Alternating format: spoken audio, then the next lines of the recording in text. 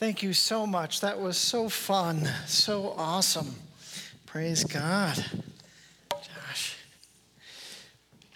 Good morning. Good morning. So glad that you are here on this snowy, chilly, but cozy, as Beth said, morning. This is our final week of the I Am series that we've been walking through. I hope that it has been renewing for you as it has for me, just thinking of Jesus, of who he is in all these different ways, thinking about what it means for us and how we live in response that he is the Good Shepherd, that he is the bread of life. All of them, you really can't say any one of the I am statements are more important than the other. This final one is pretty significant, as they all are in my mind. I wanted to start with a story. A number of years ago, there was a dear family that their son, he was in his 30s, and had lived a very difficult, very challenging life. He had made some hard decisions. He was a Christian, so thankful that he had, over the course of his difficult life, had given his life to Christ, but he passed away in his mid-30s. And the family had asked me to come, and I went there, and he had just passed away less than an hour prior to me getting there. And when I walked in, it was really somewhat of a beautiful scene of friends and family. They were gathered around this family. And the son was still there. The mother was mourning. She was actually laying on top of her son, and she was weeping.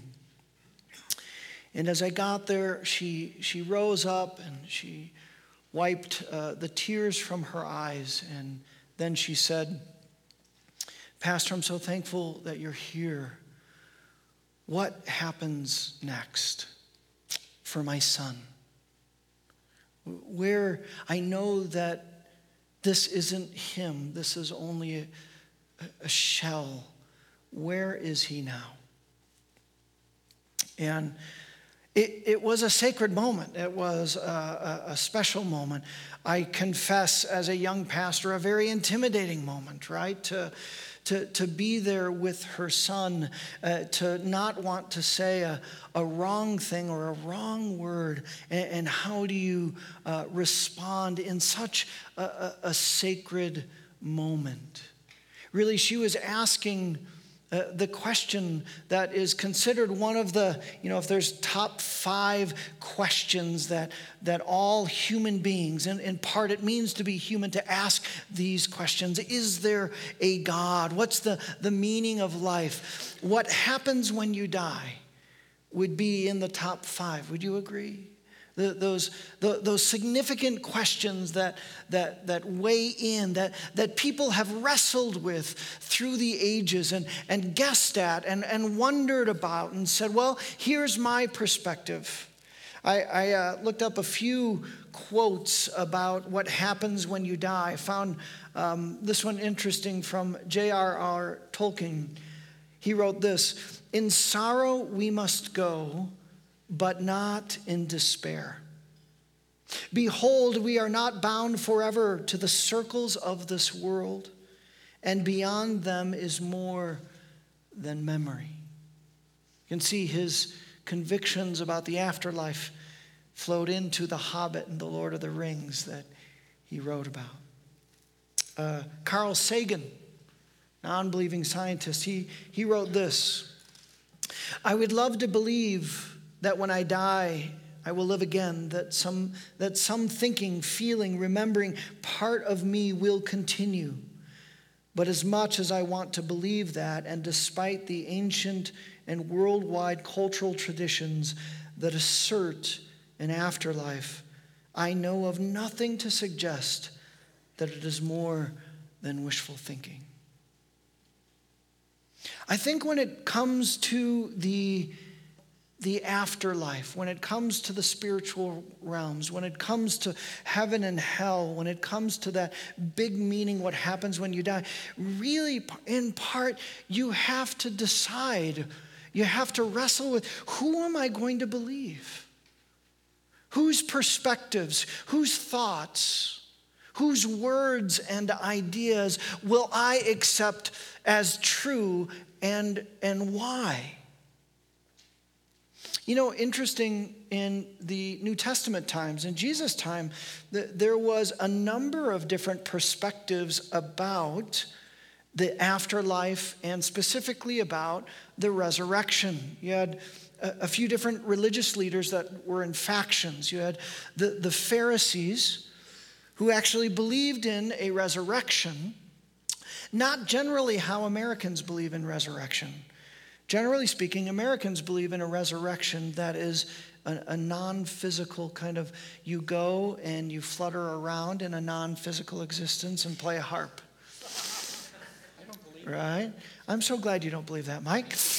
But that's how a lot of Americans believe. But the Pharisees didn't believe that. You see, they were Jews. And many of them believed in a physical resurrection, that the earth was originally designed to be our home. And that resurrection didn't mean that we leave the earth, but resurrection meant that we're given new resurrection bodies to inhabit the earth like God originally intended in the Garden of Eden. There was Pharisees, religious leaders that believed in that resurrection. There were also Sadducees, and they interacted with Jesus at different times. And the Sadducees, they didn't believe in resurrection. They didn't believe in any of it. They didn't believe in angels. They didn't believe in demons. They didn't believe in a spiritual realm in that sense. And they didn't believe in a resurrection. We actually have Jesus debating and taking sides, the Pharisee side, as opposed to the Sadducees. The Apostle Paul interacted with a number of folks on the resurrection himself. One time he got out of trouble by pitting the Pharisees against the Sadducees. It was very clever on his part. There was a time when he spoke to philosophers, Acts 17. Right? These were Greek philosophers. And he mentions the resurrection as he presents the gospel, and they somewhat ridiculed him for believing in the resurrection. Interesting enough, there was Christians in Corinth. They were saying, well, we're Christians, but we don't really believe in the resurrection. And the Apostle Paul said, that's not okay. In fact, the Apostle Paul saw the resurrection as central to the gospel. In fact, he would say, don't even bother with the gospel if you don't believe in the resurrection. In a long chapter, 1 Corinthians 15, I'll just read this. We have these verses up here. He would say, if Christ has not been raised, your faith is futile, and you are still in your sins.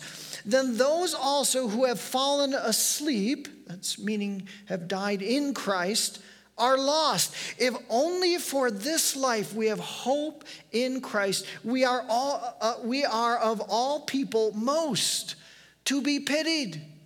He's saying you can't skip the resurrection. You need to hold on to the resurrection. That is central to the good news of Jesus Christ and the kingdom of God. Jesus had a lot to say about the afterlife. He had a lot to say about the resurrection. And we're going to look at a story this morning that is very poignant, very powerful. In fact, he's going to, if you would, turn with me to John chapter 11 for our final I am statement. And this is a story where he interacts with three siblings, Martha and Mary and Lazarus. And we're going to learn a little bit of something in each interaction with all three of the siblings. We're going to learn a little bit about the resurrection. And let me pray for us, because I believe that Jesus wants us to have deep convictions, not just about life today, but life in eternity and what he claims regarding the afterlife and the resurrection. Jesus, would you teach us now? Thank you for your presence. Would you work in the midst of your word, the prayers of your people, and the preaching of your word? You said that you are the truth. Would you teach us about the truth regarding the afterlife and what's in store for us? In your name we pray. Amen. We're going to pick up the story at verse 20, where Jesus is a ways off, and Martha and Mary send word that they said, the one that you love is sick. That's Lazarus, right? So Jesus had a personal and deep connection with this family.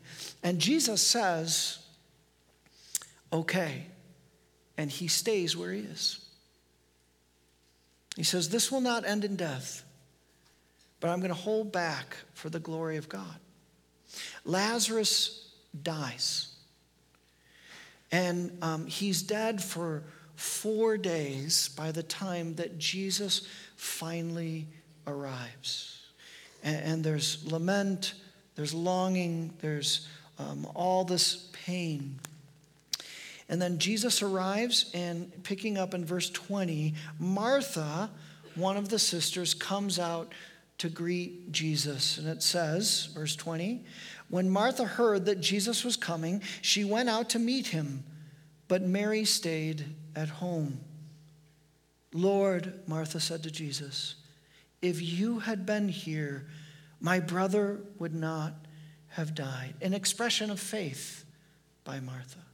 But I know that even now, God will give you whatever you ask. I believe that Martha was asking for a miracle.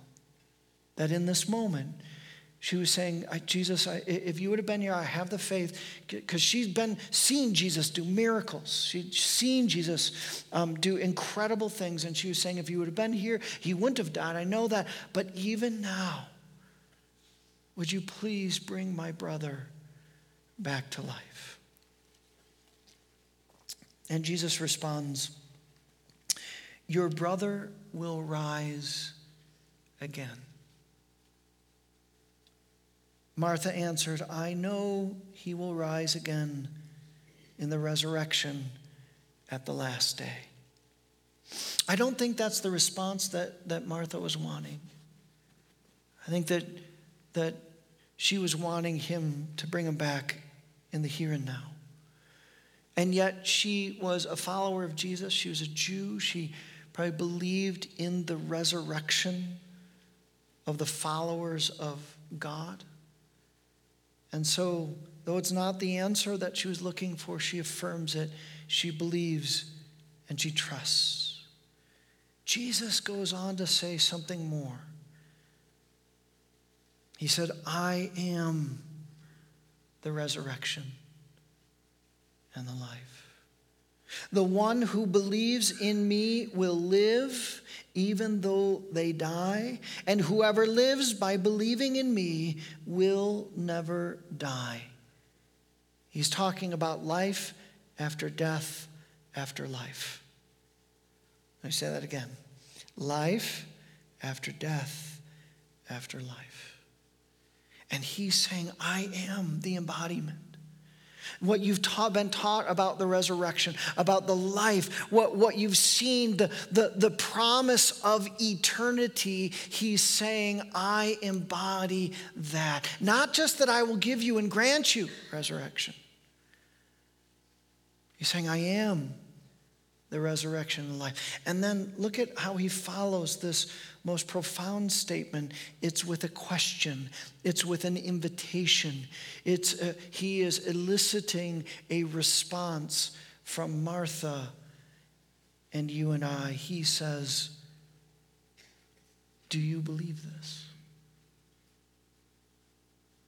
Do you believe this?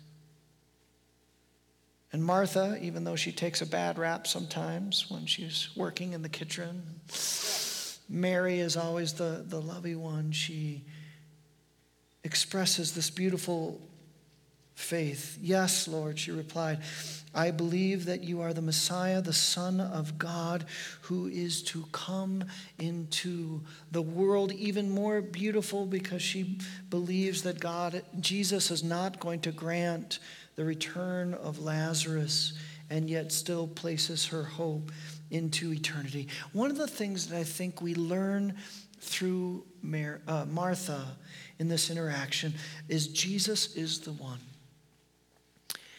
Jesus is the one that we can place our hopes, our faith, and our belief in regarding the afterlife and what happens when you die and the resurrection. It's important to note what Jesus is doing here and the ministry that Jesus had. You see, Jesus is not claiming that he is simply a wise religious leader and wants to give us perspective on the great unknown and the mystery. He doesn't say, I'm not really sure. We've wrestled with some of these things, but here you go. Here's my best thoughts regarding the afterlife. He doesn't say that, does he? He also doesn't say, by the way, I have some insider information. I have a being from heaven, like an angel, who came and revealed to me some things about eternity. There's other religious leaders that have claimed that. Jesus isn't one of them. Do you realize what Jesus is claiming? He is saying, I can tell you where you're going because that's where I'm from. I can talk to you about eternity and heaven because I alone am a man of heaven, not of earth. When he was interacting with Nicodemus, a Pharisee who probably would have believed many good things about resurrection and life after death, after life, but yet he was a little frustrated with old Nick. He wasn't quite getting it. He was slow on the uptake.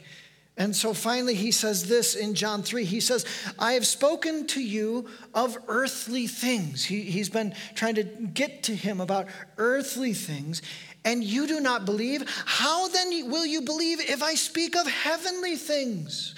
No one has ever gone into heaven except the one who came from heaven, the Son of Man. Friends, I believe that Christians miss this perspective.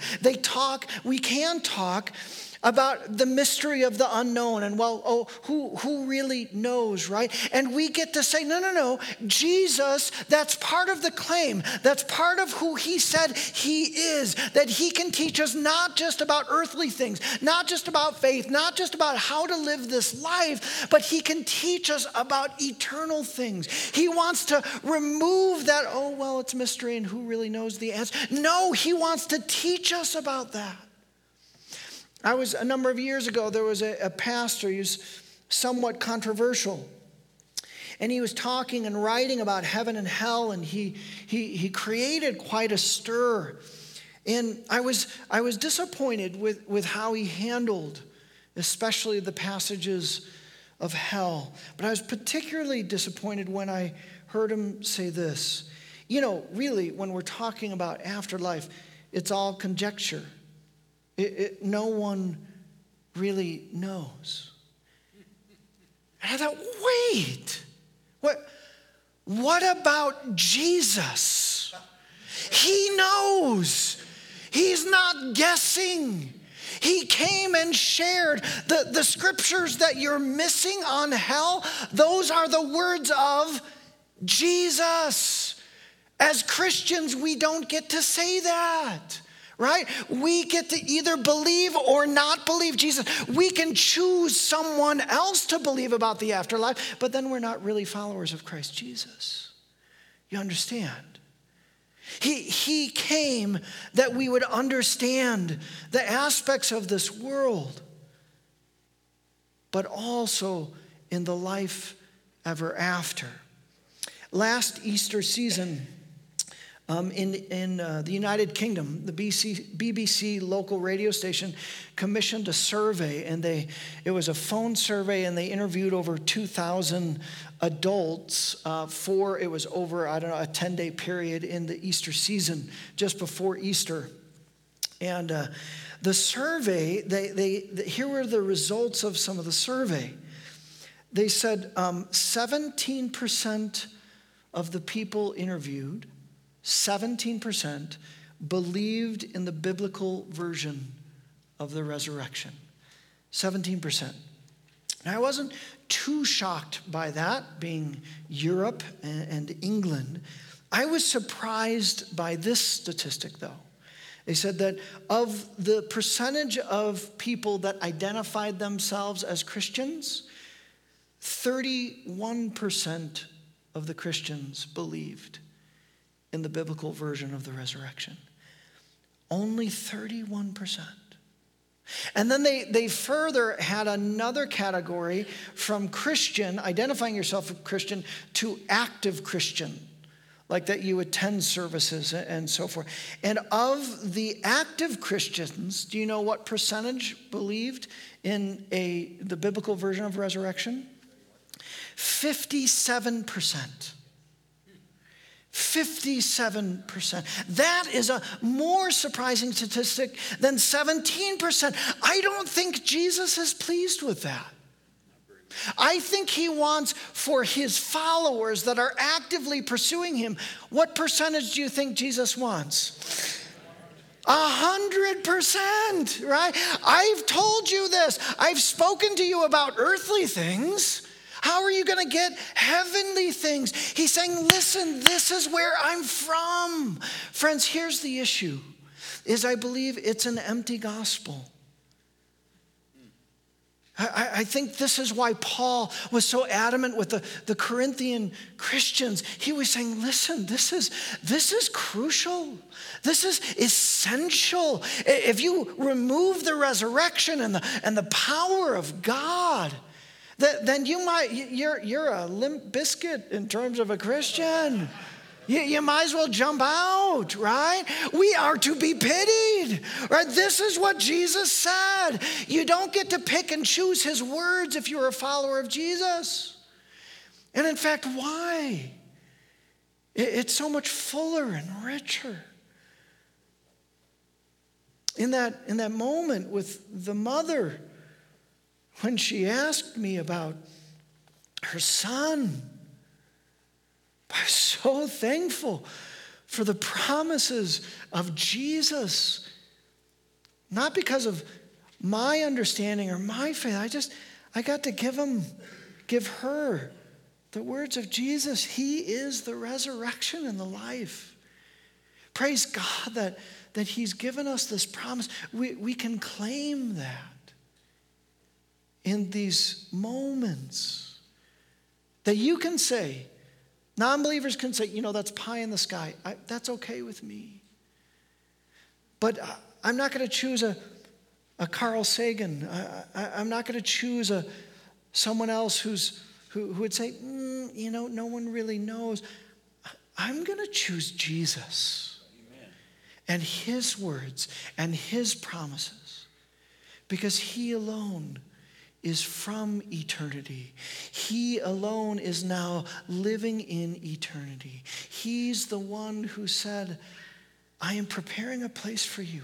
Believe it. Have confidence. Live your life today in the confidence of the resurrection and the life. There's only one to believe in. There's only one from heaven. And there is only one that we can rest and believe. John 3:16, for God so loved the world that he sent, he gave. Where did he send him from? He sent him from eternity, from heaven. He gave his son, his one and only son, that whoever believes in him shall not perish, but have eternal life. Life after death, after life. It's a promise. You put it not on my words, not on anyone else's words, but on Jesus' words alone. Yes. you will receive. Now, the story goes on, and he was with Martha, and then he interacts with Mary. We pick up the story at verse 32. It says, when Mary reached the place where Jesus was and saw him, she fell at his feet and said, Lord, if you had been here, my brother would not have died. Same thing, Martha, you probably, as they were lamenting and longing in these 4 days that he was lost, that they were probably sharing that, yes, if the teacher were here, he would have been saved. Verse 33. When Jesus saw her weeping and the Jews who had come along with her also weeping, he was deeply moved in spirit and troubled. Where have you laid him? He asked. Remember, they said, Lazarus, the one you love, is sick. Come and see, Lord, they replied. Verse 35. My favorite verses in Scripture. It's really easy to memorize. Jesus wept. Jesus wept. Then the Jews said, see how he loved him.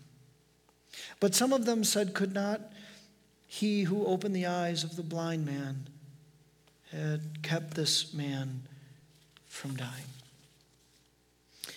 I think we learn a couple of things through Mary in this experience. One is Jesus is the one who loves us in the midst of our pain. That death is still at work in this world. This curse is still present. We still lose loved ones. There's still tragic stories. One of the things I love so much about this story is, let me ask you this. Did Jesus know that he was going to raise Lazarus? Yeah. He did, right? And so he knows in just a little bit, just like a few minutes, Mary is weeping. Martha is weeping. There's sadness. There's pain. And Jesus could have said this. Just hold on. Just give me a few minutes, right? Just wait, right? Whatever. Everything that ends well is well, right? We're good. You're right. He could have said that, right? But what does he do? He enters into Mary's pain. He weeps at the sorrow of this beautiful family. You know, I think that to really understand this challenges our picture of God the Father. Oftentimes, many of us, even as Christians, we still hold God the Father as a God who is somewhat distant and removed from our day-to-day struggles and sorrow. Right? Do you struggle with that a little bit? I know I have struggled with that sense of, is he really my Abba Father? Now remember, to see Jesus was to see God the Father. To know Jesus is the revelation of God, right? He reveals who the Father is. So we actually don't get to say, well, Jesus was that way. I don't think the Father was. No, it doesn't work that way. And so here we see Jesus and the Father entering into the pain of his children. You know, I believe that fully the Father is going to bring the restoration of all things in this world. The promise of eternity is that every tear will be wiped away, that there will be no more pain and no more sorrow. That is the renewed earth. And yet God the Father doesn't go, hey, everybody, just hold on, it's coming. Right? It'll be good. You'll be good. Trust me. Trust me. He doesn't do that. He enters our pain and sorrow. In fact, the author of Hebrews says this about Jesus. For we do not have a high priest, Jesus, who is unable to empathize, to feel, to walk alongside us in our pain, our sorrow, our weaknesses. But we have one who has been tempted in every way, just as we are, yet he did not sin. Jesus entered our pain. He entered this broken world. He endured far more than probably any of us will ever endure. And that with us, he shares our pain and our struggle and our difficulty. It's been a number of years ago since we lost my dad. My mom was actually visiting us when we were church planting in Chula Vista outside of San Diego. And she was with us, and we got the call from my sister. He was only 65. We were devastated. He had snowblowed the driveway and gone into the kitchen and had a heart attack, we believe. And so we flew back there. I was devastated for myself and my siblings, of course, but for my mom in particular, just the shock, the sadness that was there. We did all the processes. We did the funeral service and made the arrangements and all of those things. And the Lord met us in those times. That was on Saturday.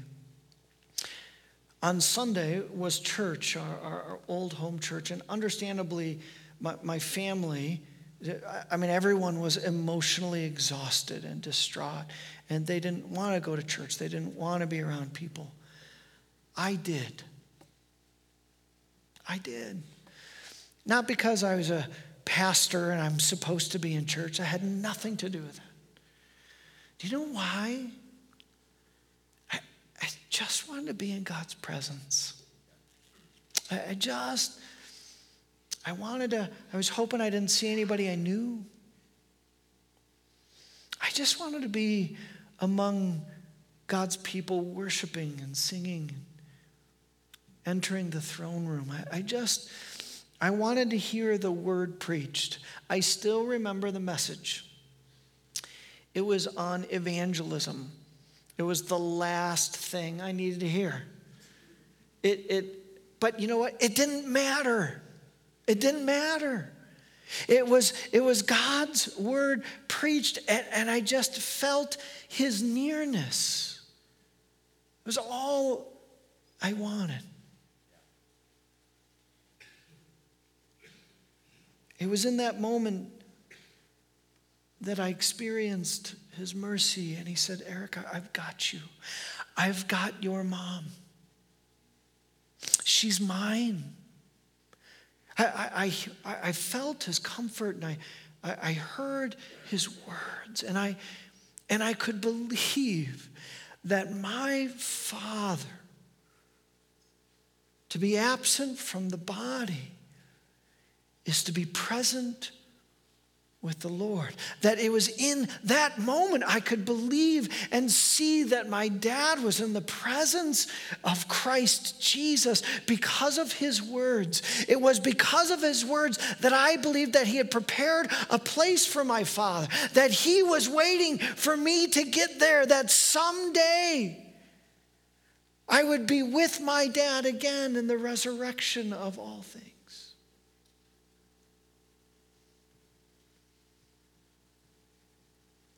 That Hebrews passage that talks about Jesus empathizing with our weakness goes on. You see, he enters our pain, and we get to enter his presence.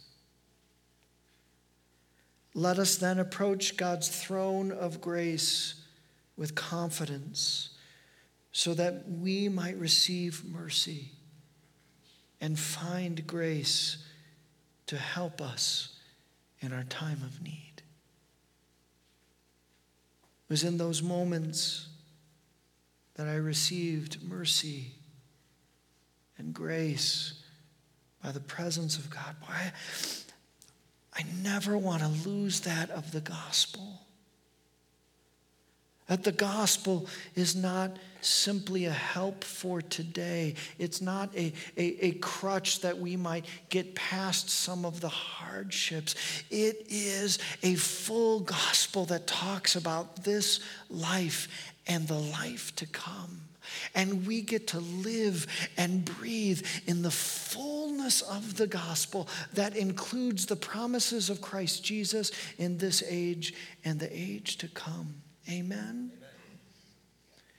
And if we have a truncated gospel, if we have a shallow gospel, if we have an incomplete gospel, then we will not live in the fullness of Christ Jesus today because we've missed his promises for tomorrow. Amen? One more interaction. It's with Lazarus. Interesting. There's a couple of stories of Lazarus. We never hear Lazarus share a word. So, verse 38. Jesus, once more deeply moved, came to the tomb. It was a cave with a stone laid across the entrance. "Take away the stone," he said. "Take away the stone." "But Lord," said Martha, the sister of the dead man, "by this time there's a bad odor, for he has been there 4 days." I researched the 4 days. I was like, why not 3 days? Wouldn't that be a great foreshadowing there? But I guess it was believed by many in the Jewish culture that the spirit of the dead hovered around for 3 days, hoping to return. But on the 4th day, it left. Don't know if that's why Jesus timed it in such a way, 4 days or not. But Jesus wanted them to know this is a profound miracle and a foreshadowing of the promises that he would make regarding resurrection. Verse 40, then Jesus said, "Did I not tell you that if you believe," speaking to Martha, "you will see the glory of God?" So they took away the stone. Then Jesus looked up and said, "Father, I thank you that you have heard me. I knew that you always hear me, but I said this for the benefit of the people standing here." He wants us to know that he prayed and he asked the Father that Lazarus, his spirit, would return so that they might believe that you sent me. Verse 43, when he had said this, Jesus called in a loud voice, "Lazarus, come out." The dead man came out, his hands and feet wrapped with strips of linen and a cloth around his face.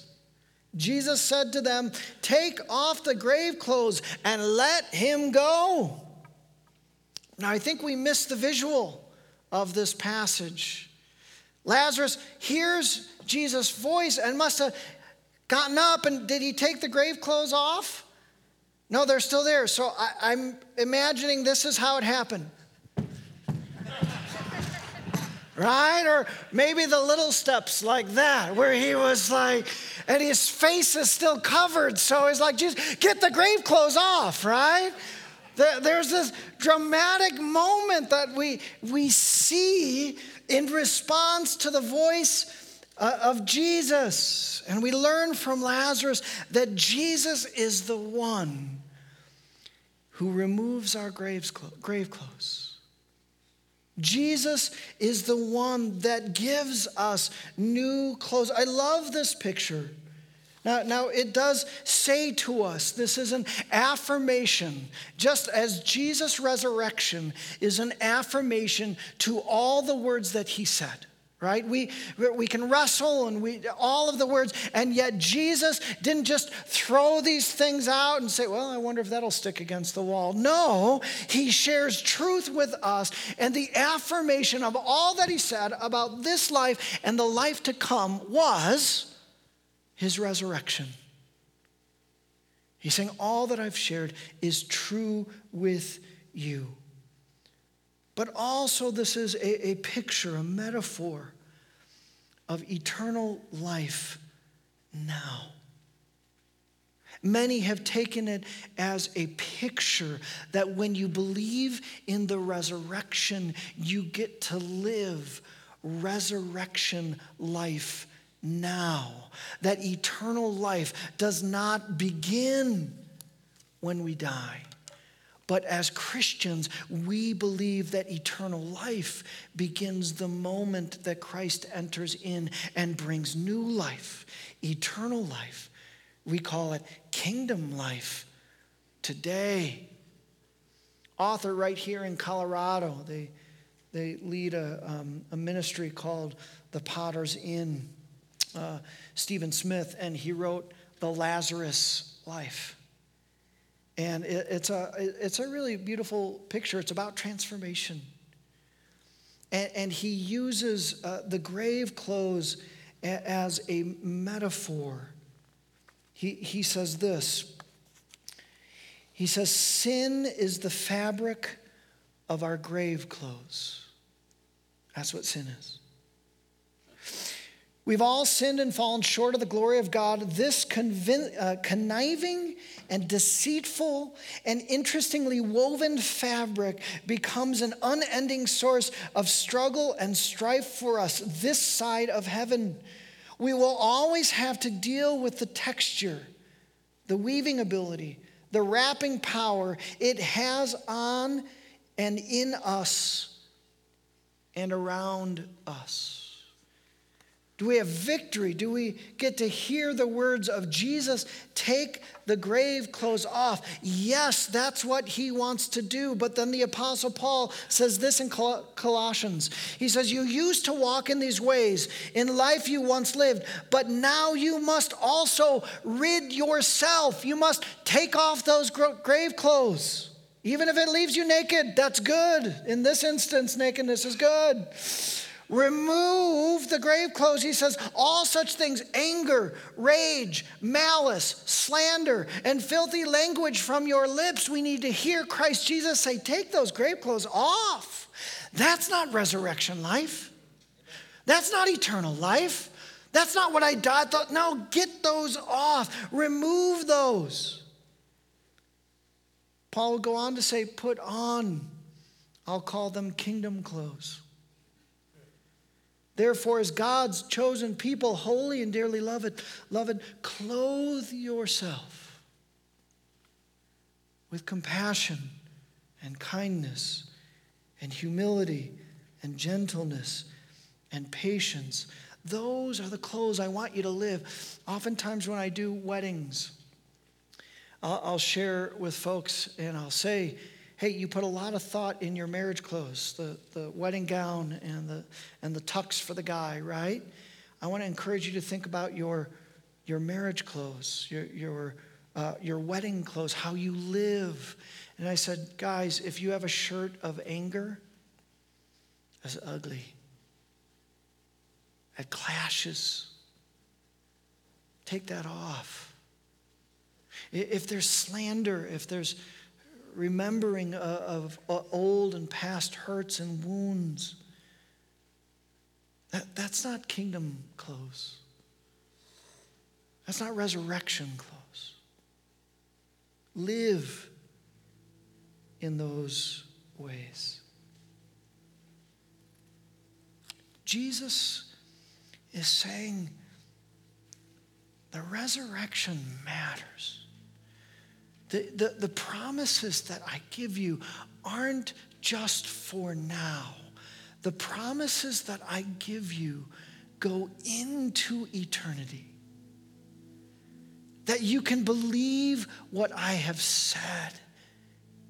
And here's this beautiful picture, is you get to live everything I've said right here and right now.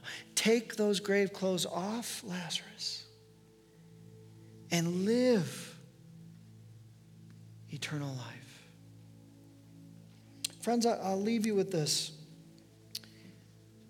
believe that there is a longing in eternity in each of our hearts. And that we can wrestle, and people will continue to wrestle. There was a well-known atheist, Christopher Hitchens, and he was asked by Larry Taunton. He was a publicist, and he arranged a number of dialogues between Christopher Hitchens and other well-known Christian authors and writers. And so you can actually YouTube, there's a lot that Hitchens had to say, and he wrestles.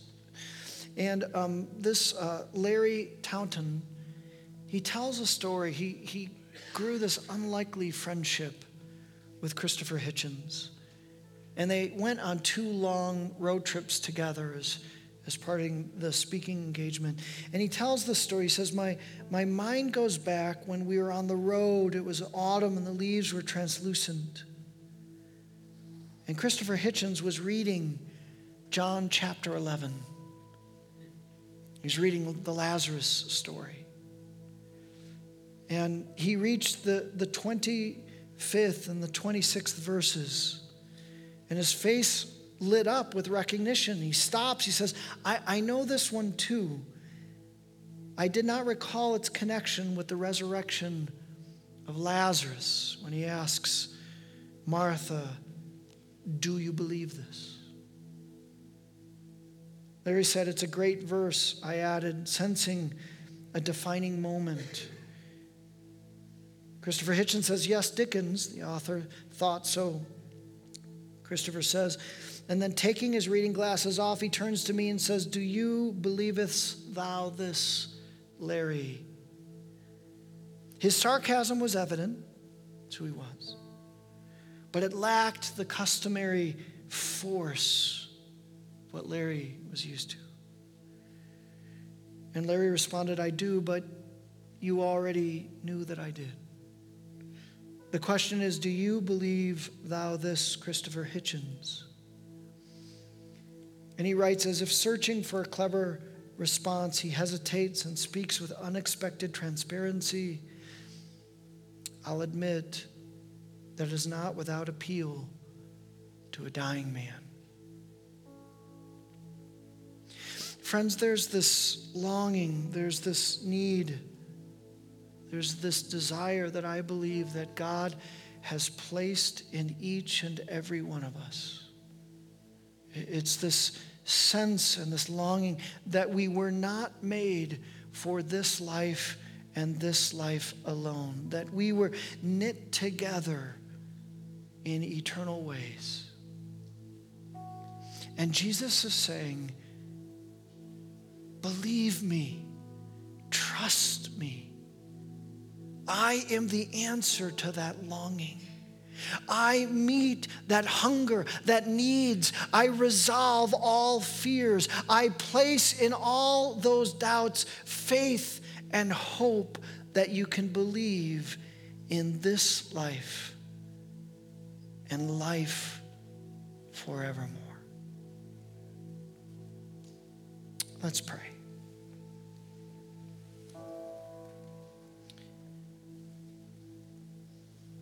I'd like to invite our prayer folks forward. If there's something that this message touched, or even something else that God is doing in your heart that you just want a brother and a sister to pray for you in, I want to encourage you to respond and come forward. Maybe there's still some sadness in your heart for those that you've lost. Sadness is part of it. We will all experience sadness. But as Tolkien says, not despair. Paul says we grieve, yes, the loss and the pain, but not as the world grieves. We grieve in hope. And if you just want to pray that God would fill still those caverns of the soul, that you have that sense of pain, and you just need the presence of the one who is from eternity to speak, I would encourage you to come forward and to be prayed for. Holy Spirit, we love you, and we thank you that you enter, Spirit of Christ, our pain, and we get to enter your presence. We ask that you'd fill us anew, fill us with your hope and your strength, our belief in your resurrection and ours. In the name of the Father, and the Son, and the Holy Spirit. Amen. Please stand and join us. Great